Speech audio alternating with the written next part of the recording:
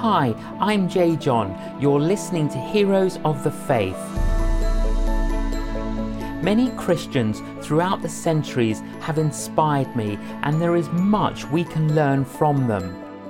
I have been writing about some of my heroes of the faith, and here they are, read by my wife, Killy. Heroism isn't about achievements. In my view, it's about what you attempt to achieve and how you attempt it. And that makes 17th century Puritan poet Anne Bradstreet a hero. Anne was born in England in 1612 to a well-educated and religious family. Although she never attended school, Anne was educated by her father, who was the steward of the Earl of Lincoln, and by reading through the Earl's library. Converted in her teens, Anne was married at the age of 16 to Simon Bradstreet, with whom she had the happiest of marriages. The Bradstreet family had become Puritans, seeking to follow its belief that both lives and churches should be run on a biblical basis. However, by the 1620s, it seemed evident that persecution for the Puritans loomed. The result was that many Puritans dreamt of sailing to America, where they could be free to live and worship as they wanted. The first group to do this were the Pilgrim Fathers, who arrived in 1620 on the Mayflower. 8 years later, Anne, reluctantly leaving behind culture and comfort, followed them with her husband and her parents. When, after a hazardous 3-month voyage, the ship reached what is now Massachusetts, the voyagers found an unhappy situation. Many pilgrims had died, many were sick, and all were close to starvation. It was a wilderness, and for the rest of her life, Anne found herself struggling to make a home and care for the 8 children she and Simon had. In snatched moments, Anne began writing poems, seemingly as a way of expressing herself.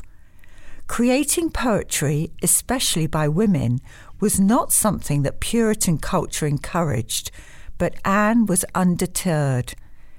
Initially, she wrote long poems about God and history, full of evidence of her learning.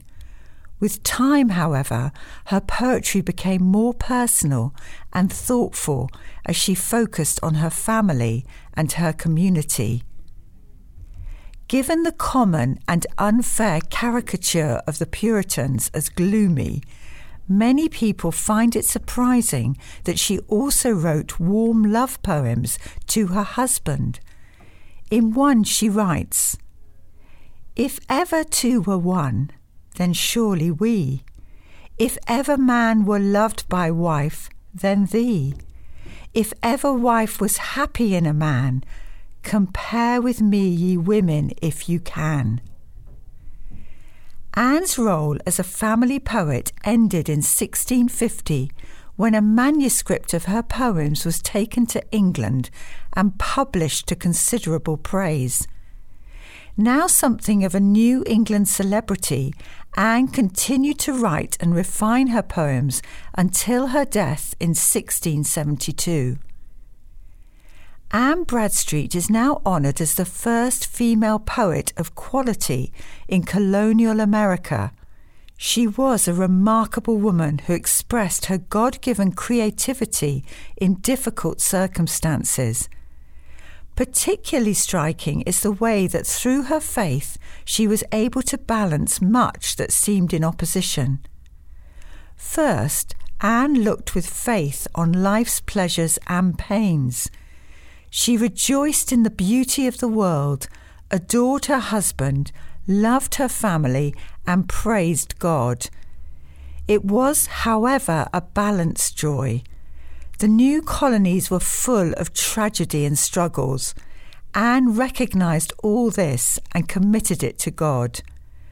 So when, late in life, she found herself staring at the burnt shell of her house and precious library, she wrote a poem with the following lines.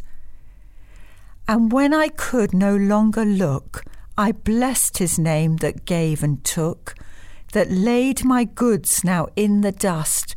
Yea, so it was, and so 'twas just. It was his own, it was not mine.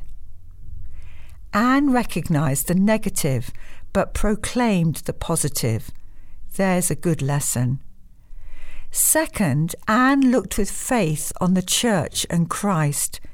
She confronted the way her culture treated women as second-class citizens. One of Anne's poems celebrates Queen Elizabeth I, the great ruler of the previous century.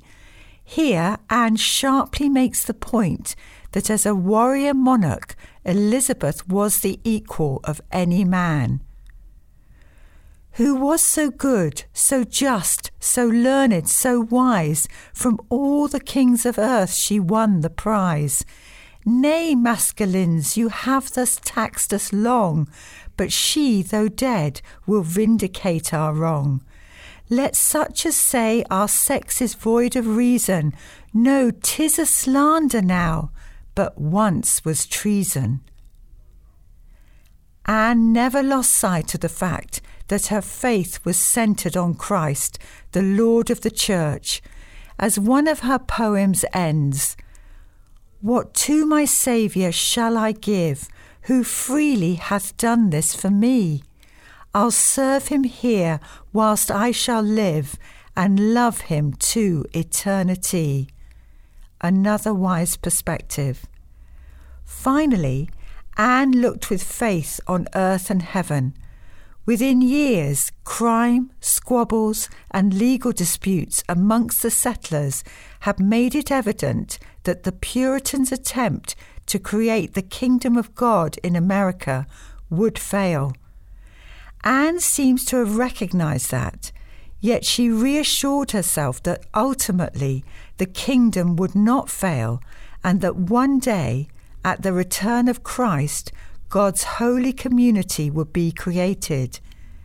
There was a better world than this, and in another poem she wrote, "The world no longer let me love, my hope and treasure lies above." Had Anne Bradstreet continued to live in Britain amidst wealth and culture, she might have been one of the true greats of poetry. But she was called elsewhere, and accepting the life that was given to her, remained a faithful, joyful, and creative servant of God. And that's surely our duty too.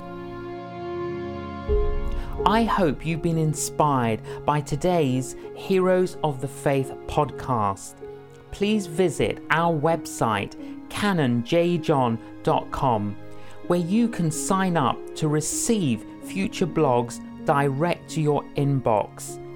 Thank you for listening.